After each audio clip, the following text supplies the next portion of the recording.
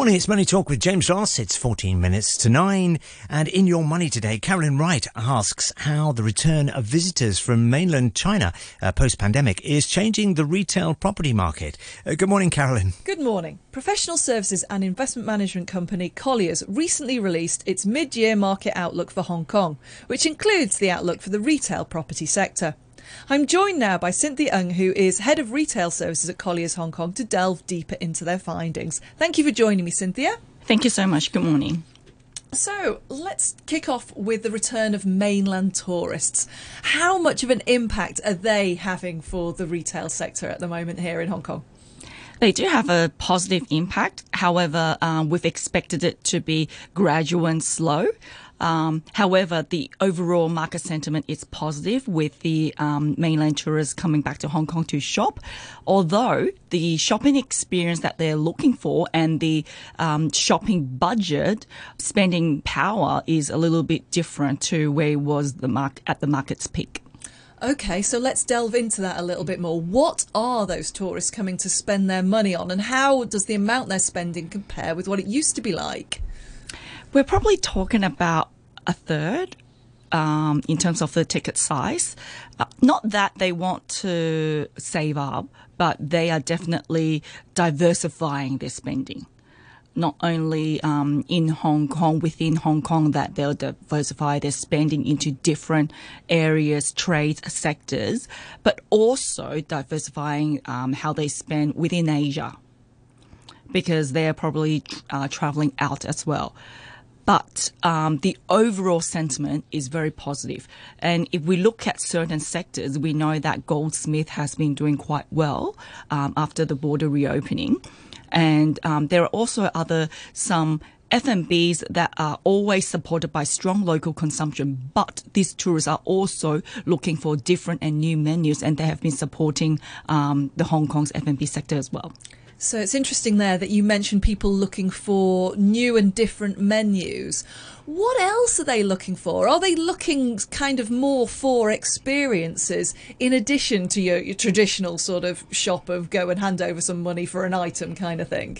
Yeah, they've definitely become more and more sophisticated and exposed to a lot more different cultures and countries. Therefore, their spending in Hong Kong, they're now looking for a little bit more than just a pure purchase transaction or a traditional brand. They're looking for more of an experience to dive into more of the brand's history and also whether that brand will also make them look good on social media.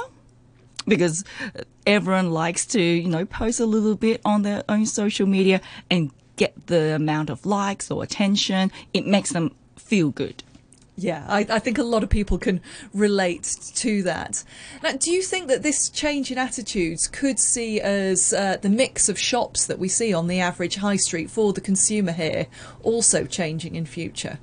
Definitely. We'll definitely see the diversification of different trades and sectors in core districts on First High Streets rather than dominated by certain labels. However, if the market continues to recover in a positive way, maybe in a few years' time, we might see more of the old picture back, where we see dominating brands able to secure flagship spaces on First High Streets, and a lot of the other brands or newer brands may have to be pushed out to the second tier. However, in the immediate few years, we definitely see a diversification of different labels, younger, fresher, newer brands, and even trades that we would never expect to be on First High Streets that are able to come and take a bit of a market share here now. So there are fresh new players coming into the field, it sounds like. Yes, either brand new or that they are always players like lifestyle trades that have never thought they could be in core districts, First High Streets because of the rent, and that this is the opportunity for them to show off now. So you mentioned the rent there a few times in that answer. So let's take a look into that. How is the rental picture looking? Are things going up? How are they changing at the moment? Definitely, the rent has adjusted positively since last year, and we forecast that the whole year to be up by about 8%. However, the lump sum or the overall figure is still below, let's say, about 50 to 60% of the market's peak. So, and how is that sort of split between, say, what is seen as the luxury high streets and the most upscale malls, and then down into the lower tiers? Are you seeing a bit of a change in the split there as well? Let's go with the shopping malls, which are a lower base rent because they do have a performance turnover rent within the grade A malls. They are doing steadily well. So we would see a small increase in the rents for the upcoming 1 to 2 years. For the high streets, it really depends on the size of the shop. If it's a bigger shop, then the lump sum value, a lot of the trades may not want to go beyond 1.5 or 2 million at this moment because everyone is taking a watch and see, being a more cautious attitude. However, anything like, around 1,800,000, pretty easy to take up nowadays. And how healthy is sort of investment in development of retail spaces? What are we seeing there in terms of new spaces popping up? Yeah, we definitely have quite a few new retail developments and spaces coming up. We're excited about it. And we know that there are existing operators in Hong Kong that are creating new lines for the new developments, and also for the F&B, the new brand and menus for that.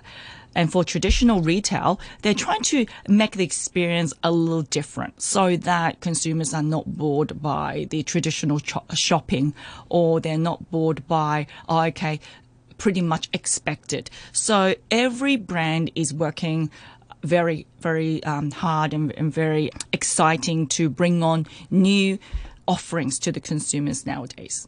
So it could be lots of exciting changes for you and I when we next go down the high street. That's Cynthia Ng, who is Head of Retail Services at Colliers Hong Kong, explaining what's going on with retail rents and the retail sector in general.